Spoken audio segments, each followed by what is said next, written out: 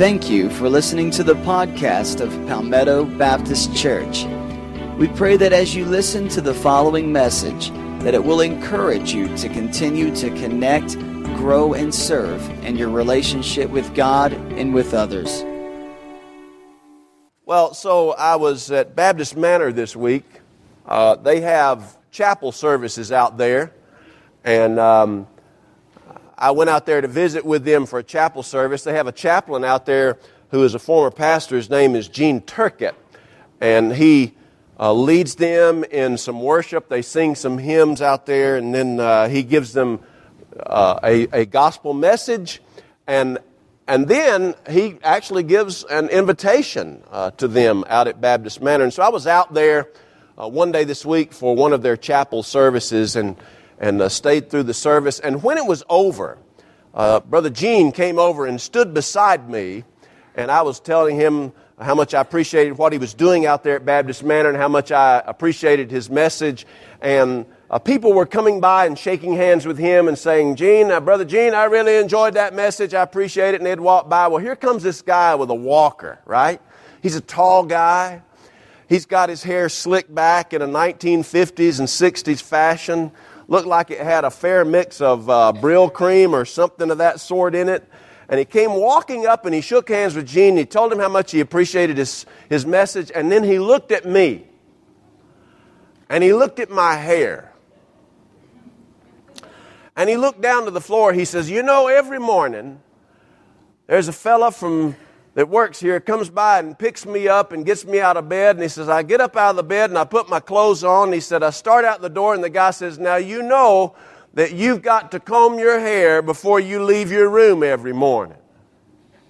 And then he looked at me and he said, I can see that you don't get that advice every morning.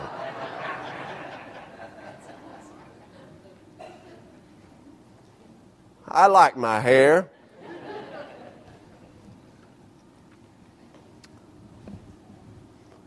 Some people are just dying to say things and they ought not to say them. Do you know that? Do you know that? I can say that because I'm the pot calling the kettle black. My Sunday school class, my teacher, Mr. Dennis Brightman, will let you know that. I'm constantly in there saying stuff that kind of just messes up everything. I apologize to you, Mr. Brightman. Jeremiah's text today, Jeremiah chapter 20, if you have your Bibles, is a passage where Jeremiah is dying to say something. And he is at a point in his life where he's ready to chunk the ministry. Things have not gone well for him, and he is ready to in fact, he says, I'm ready to stop preaching. I'm ready to stop talking. But he said when he would say, I'm not going to speak anymore, he said, God's word in me rises up like a fire shut up in my bones, and I cannot keep it in. We're in a season of revival called Fire Under the Tower. I know that many of you are experiencing the revival that God is bringing. I'm not so naive as to think that everybody is experiencing it, but I know that some of you are. Some of you have already begun to experience a life change. I didn't do it. Matt, Chris, Virginia didn't do it. Jonathan Wood didn't do it. God is doing it in you. And for some of us, it's coming as a very painful experience. At least that's how it's beginning. But I find that when God moves, that is more often than not the ground from which God brings revival, the ground of crisis, the ground of pain, the ground of some sort of adversity. And that is the ground from which we see Jeremiah today. Throughout these Sunday mornings during this season of revival, I'm preaching from passages that have within them the concept of fire. And the fire that is in this passage is a fire that is deep in Jeremiah's bones, that he cannot hold in. So I want us to look at Jeremiah chapter 20 in just a moment. But before we do that, I want to give you again my definition for revival. How do you know you've experienced revival? Here it is. Revival, true revival, is the visible moving of God among a certain group of people in a specific place for an indefinite period of time, changing the lives of those people. That's what real revival is. If God is not visibly moving, there has been no revival. Even if God is visibly moving, if people's lives go unchanged, there has been no revival. Revival includes those two very essential elements, the visible moving of God. Now, God is always moving. It's just that most of the time we don't see His movement. But revival occurs when we actually see God moving in people. We see His impact on people. And then the other essential is that our lives are changed when true revival comes to church. And it's been my prayer throughout this season of revival that true revival will come to our church, will come to you. And I believe that is taking place. It was taking place with Jeremiah. But it came at a very unexpected time. He preached a message, the bulk of which is in Jeremiah chapter 19. We're going to read chapter 20.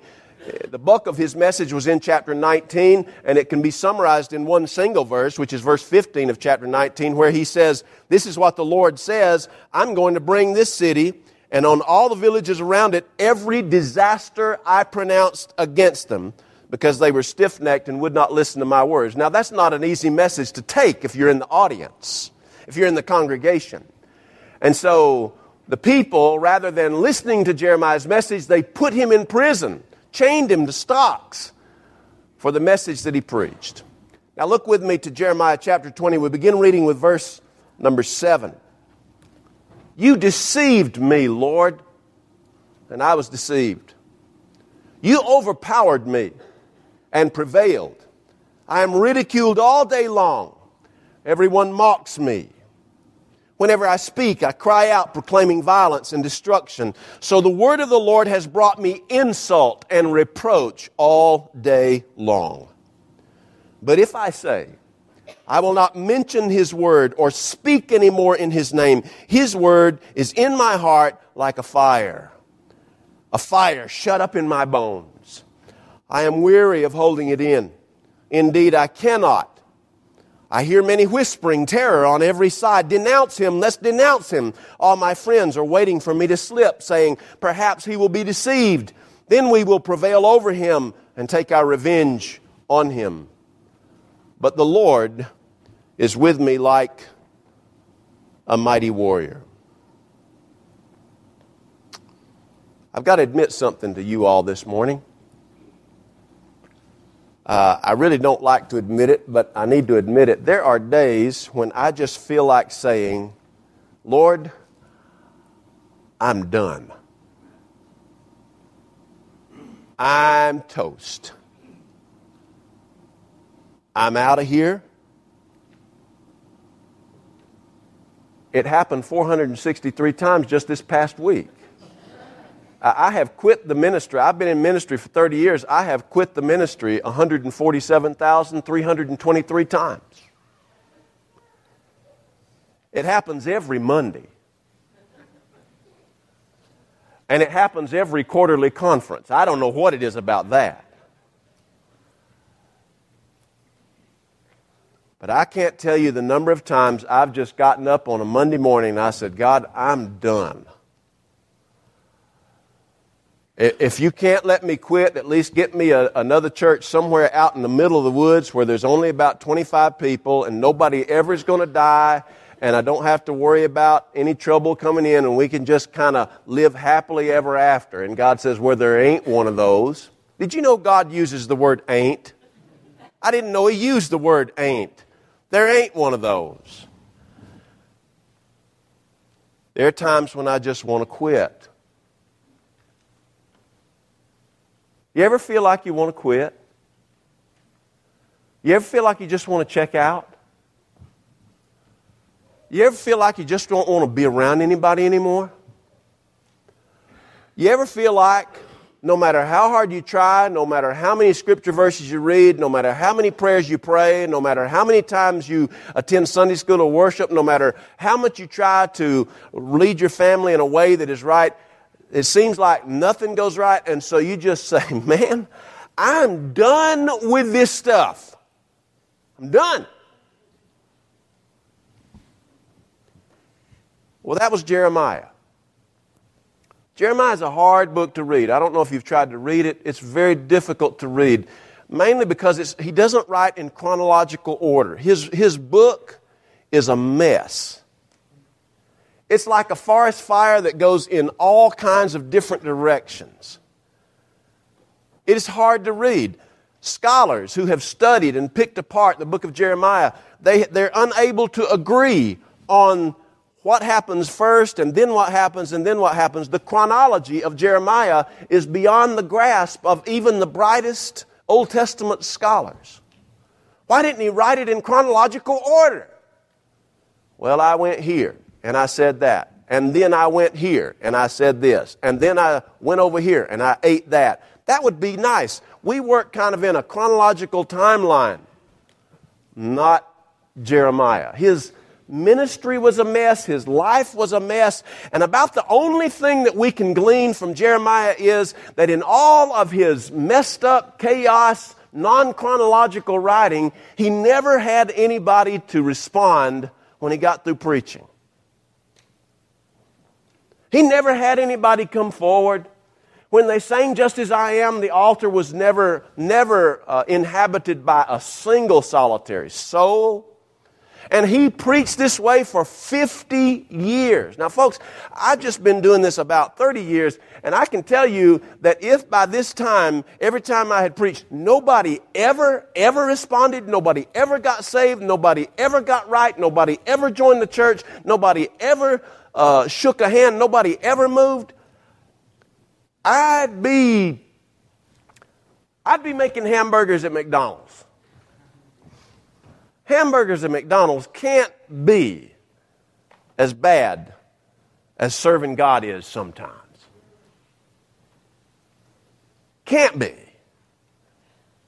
Jeremiah preached 50 years and not a soul ever came. And granted, part of it was because God gave him a message that nobody wanted to hear. Now, I'm at a much better place than Jeremiah because every now and then God gives me something that you folks actually like to hear. I mean, once a year. He never gave Jeremiah any message that the people wanted to hear. And so, naturally, they didn't respond very well. They didn't accept what he had to say. And not only did they not accept it, but they reacted violently. They put him in prison because he said that Nebuchadnezzar and the Babylonians were going to overthrow this city of Jerusalem. And so we find Jeremiah in a very, very bad place. The passage of Scripture here begins with a complaint. A complaint. Now here's God's man. He's got God's word in his heart. He has a relationship with God that he does tell us about in Jeremiah chapter 1. And yet nothing has worked for him. And so we find him leading off this passage of Scripture with a complaint. And I want you to look at it. And the first thing that I want you to get from this passage is simply this. That sometimes we get disappointed. Jeremiah was disappointed. And like Jeremiah, sometimes we get disappointed. Now, look at verse 7. Look at who he first is disappointed with. He says in verse 7, "You deceived me, Lord, and I was deceived. You overpowered me and prevailed. I'm ridiculed all day long. Everybody mocks me when I speak." That is, when I speak your word, Lord. "I cry out proclaiming violence and destruction, but your word has brought me insult and reproach all day long." May I say this? Are you going to let me say it? Jeremiah was disappointed with God. You ever been disappointed with God? You folks always get really quiet when I ask you a question like that. Do you ever get disappointed with God? Oh, no. With God? No. With my kids? Oh, yeah. With my preacher? Oh, yeah. With God? No. Because everybody's afraid God's going to strike them with lightning bolt. Let me just go, and nobody's standing beside me, so there's no fear of you getting struck. Let me just go ahead and say it. There have been many times I've been disappointed with God. There have been times when I wish God had done something a different way, and He did not. There have been times when I wish God had not allowed something to happen that He did, and it disappointed me. And when I am disappointed with God, and I try to communicate that to some folks, which I rarely do, because I really like my job. But when I am disappointed with Him and I communicate with folks, I get really, can I say I get irritated when they start saying, well, now, Brother Jimmy, you know you should never be disappointed with God. No, I really am sometimes. I really am sometimes. David Wilkerson, who was killed last April in a car accident, he was the founding pastor of Times Square Church. He wrote that Christian classic, The Cross and the Switchblade. He made this statement one time. He said, I knew a minister friend of mine who came to me and said, Brother David, I feel so defeated. I was faithful to do everything God asked of me, but when I stepped out in faith, God left me hanging out to dry. I know that feeling. Many of you know that feeling. Many more of you know it than are willing to admit it. Sometimes we can be disappointed with God. Jeremiah was disappointed. Sometimes we can be disappointed just like him. But he wasn't only disappointed with God, he was disappointed with his people. Now we're talking realistic here. I was in the real estate business for about 20 months. I didn't make any money. The person I was working for came up to me and she said, now Jimmy, she was a great lady, Betty Hudson, up in Cumming in Canton, Georgia, great real estate broker. She came to me, she said, now Jimmy, I want you to understand something right off the bat. The real estate business is a great business if it weren't for people. And I see Betty occasionally on Facebook or when I go up to preach a campground revival, and I go up to her and I said, Betty, you know, the ministry is a great thing if it weren't for people. People like me. We people are hard to deal with. And let me tell you something. I don't care who you are. I don't care how wonderful you are. I don't care how godly you are. At some point, you will disappoint somebody. You will. If you think that you have a friend who will never disappoint you, by all means, don't get too close to them. Stay about 3 miles away from them at all times. Only talk to them through text message and cell phone, but never get close to them, because if you get close enough to them, you will see that they will disappoint you. Jeremiah says this, he says in verse 10, he says, I hear many people whispering, terror on every side, denounce him, let's denounce him. He was saying that they were saying, let's denounce that old Jeremiah. And then he said this is earth-shaking. All my friends. He's not talking about his enemies here. He says, all my friends are waiting for me to slip. And here's what my friends are saying. Perhaps he will be deceived, and then we will prevail over him and take our revenge on him. Jeremiah was disappointed with God. He was disappointed with people, and Jeremiah was disappointed with himself. One of my favorite passages in the Bible is Jeremiah chapter 9. We don't have this on the slide, but listen to his heart. Listen to this. Oh, that my head were a spring of water and my eyes a fountain of tears, so that I could weep day and night for the slain of my people. Oh, that I had in the desert a lodging place for travelers, so that I might leave my people and go away from them, for they are all adulterers, a crowd of unfaithful people. Jeremiah was bewailing the fact that he'd been a failure in trying to get his people, his own people, even his own family and friends to turn from the disaster they were heading full throttle toward. He felt like a failure. He was disappointed in God. He was disappointed with people, and he was disappointed with himself. Like Jeremiah, sometimes we can become disappointed. Secondly, like Jeremiah, sometimes we just want to give up. If you look down further in that chapter, Jeremiah really gets down on himself. He says this in verse 14. He said, "Cursed be the day that I was born. May the day my mother bore me not be blessed. Cursed be the man who brought my father the news, who made him very glad, saying, a child is born to you, a son. May that man be like the towns the Lord overthrew without pity. May he hear wailing in the morning, a battle cry at noon, for he did not kill me in the womb, with my mother as my grave, her womb enlarged forever. Why did I ever come out of her womb to see trouble and sorrow and to end my days in shame? I'm toast," he says. "Stick a fork in me. I'm done." If you know anything about the Old Testament, you can't help, as you read these words, but to go back to Job chapter 3. You remember Job? Everything in his life had fallen apart. His children gone. His occupation gone. His flocks gone. His health gone. And he's sitting in a big old pile of ashes. And he's using broken pottery to scrape the scabs off of his sores that covered his body. And his friends came up. 3 friends. They couldn't recognize him at first.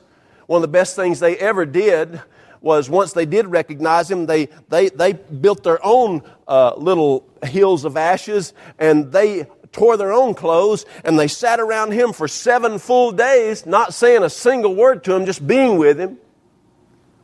And then, in Job chapter 3, Job says, and doesn't this sound just like Jeremiah? He said, verse 1 of chapter 3 says, "After this, Job opened his mouth and he cursed the day he was born. He said, may the day of my birth perish, and the night that said, a boy is conceived. May that day, may it be turned to darkness. May God above not care about it. May no light shine on it. May gloom and utter darkness claim it once more. May a cloud settle over it. May blackness overwhelm it. Why did I not perish at birth and die when I came out from my mother's womb?" What's he saying? I'm toast. I'm done. I remember Elijah, after he'd had that great victory against the prophets of Baal.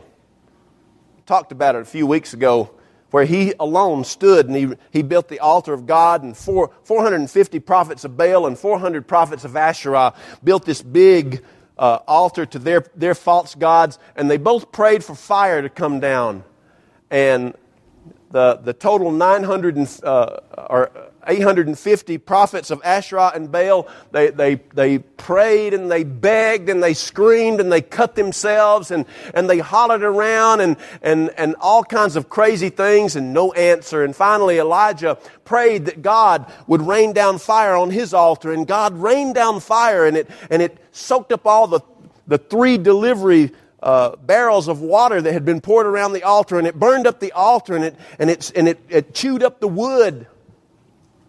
And you'd think that in the aftermath of that, Elijah would be hailing victory, victory. But the next thing you know, Ahab's wife Jezebel has put a contract out on Elijah. She says, I'm going to kill you before nightfall. I'm going to make you just like every one of these prophets of Baal that you have killed. The Bible says, 1 Kings 19, that Elijah ran off, way off by himself. And he sat down in the desert and he laid down and he said, God, I wish you'd just kill me. Just kill me.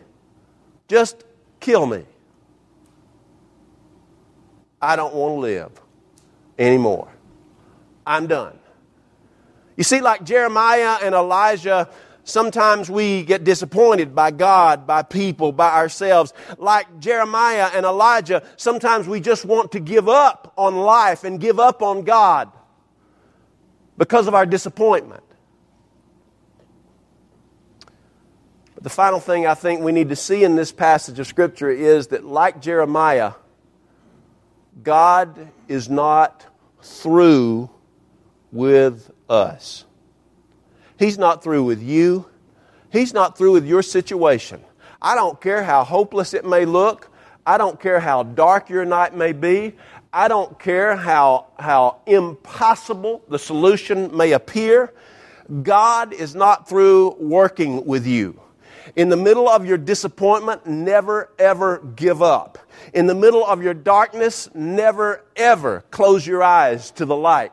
In the middle of your struggle, never ever for the minute believe the lie from the enemy that you are toast. God was not through with Jeremiah. God had given him something that had to be shared. It was a testimony. It was a calling. And Jeremiah says, right at the time when I say, I'm not going to speak your word anymore, he said, God's word rises up in my heart like a fire shut up in my bones. He says, I can't sit there and not say something.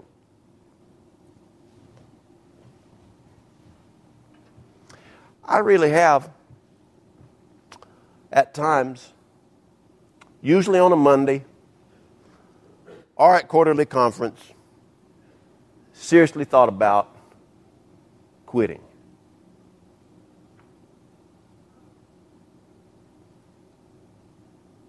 And there was about a 20-month period in my life where I did quit. For 20 months, I was done.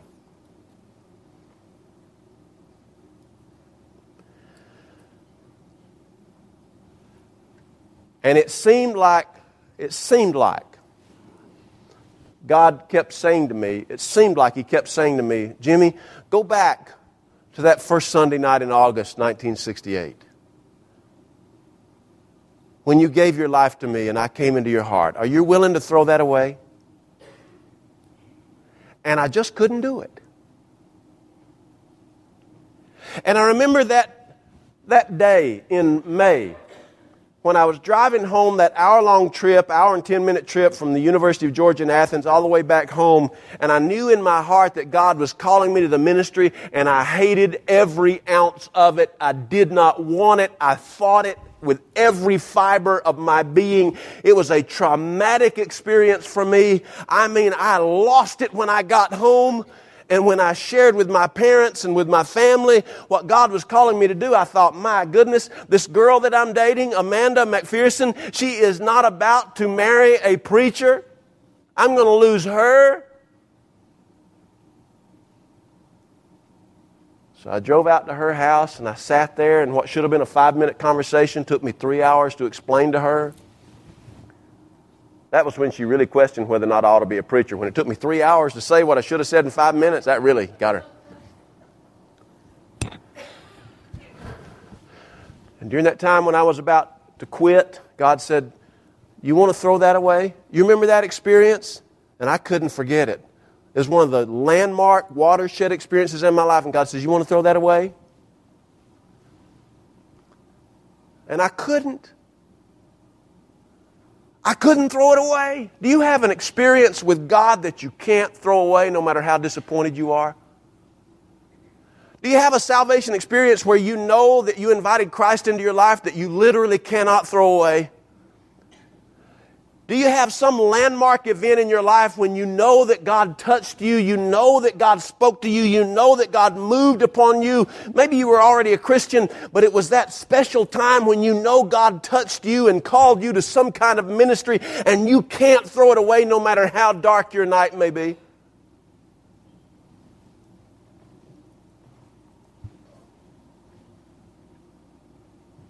You see, when revival comes to church, nothing remains the same. People get stirred up, sin gets exposed, lives get right.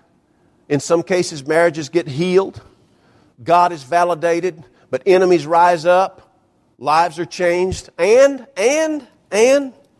people are broken. When was the last time that God broke you?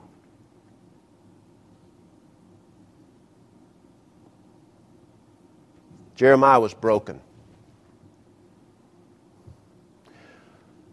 You know what this place is? You know what Palmetto Baptist Church is? It's a place for the healing of the broken. Barry Bailey wrote a small book called Reliving the Past, and he said this. He says, everyone has a breaking point. Do not kid yourself. Everyone.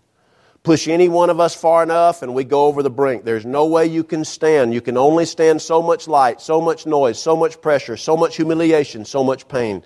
No one can stand it forever. Everybody, he says, has a breaking point. I just hope that when you get close to yours and I get close to mine, that somebody reaches out and pulls us back. You will go on and get there, but someone is there with you. The person holds on to you. The person stays with you when you break.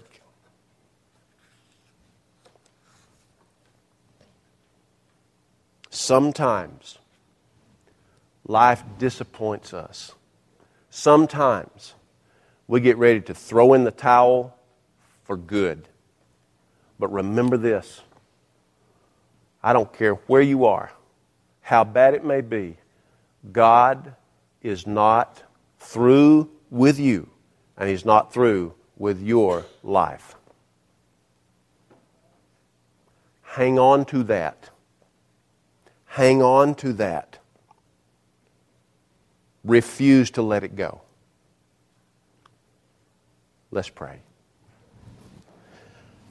Our Heavenly Father,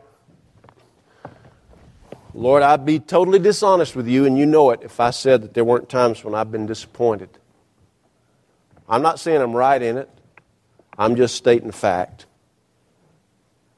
I've been disappointed more with myself than anything. I've been disappointed by people. I've been disappointed by what I thought you would do or should do, and you didn't. And there have been times, Lord, and you know this, there's no point in me hiding it, when I've wanted to quit. But you kept saying, Jimmy, you got more road to go. And you're saying to us, calling our names, saying, you know, you have more road to travel. You have more goals to accomplish. You have more in store for you that I have planned for you. So God, I pray that you'd help us to hear your wonderful, encouraging, comforting, motivating voice. Lord, I pray for someone in this building who has never received you as their Savior and Lord. Somebody here, Lord, needs to come forward and say, I don't know how to do this, but I know I need Jesus in my heart. I need Him to save me. Lord, somebody here is saved, but they need to take some concern in their heart just to the altar and just lay it there. They don't have to tell me about it. There's somebody here who needs to join this church. They don't have a local church. Lord, I don't know all the hearts of these people. But God, you do. Your Holy Spirit is moving in this place.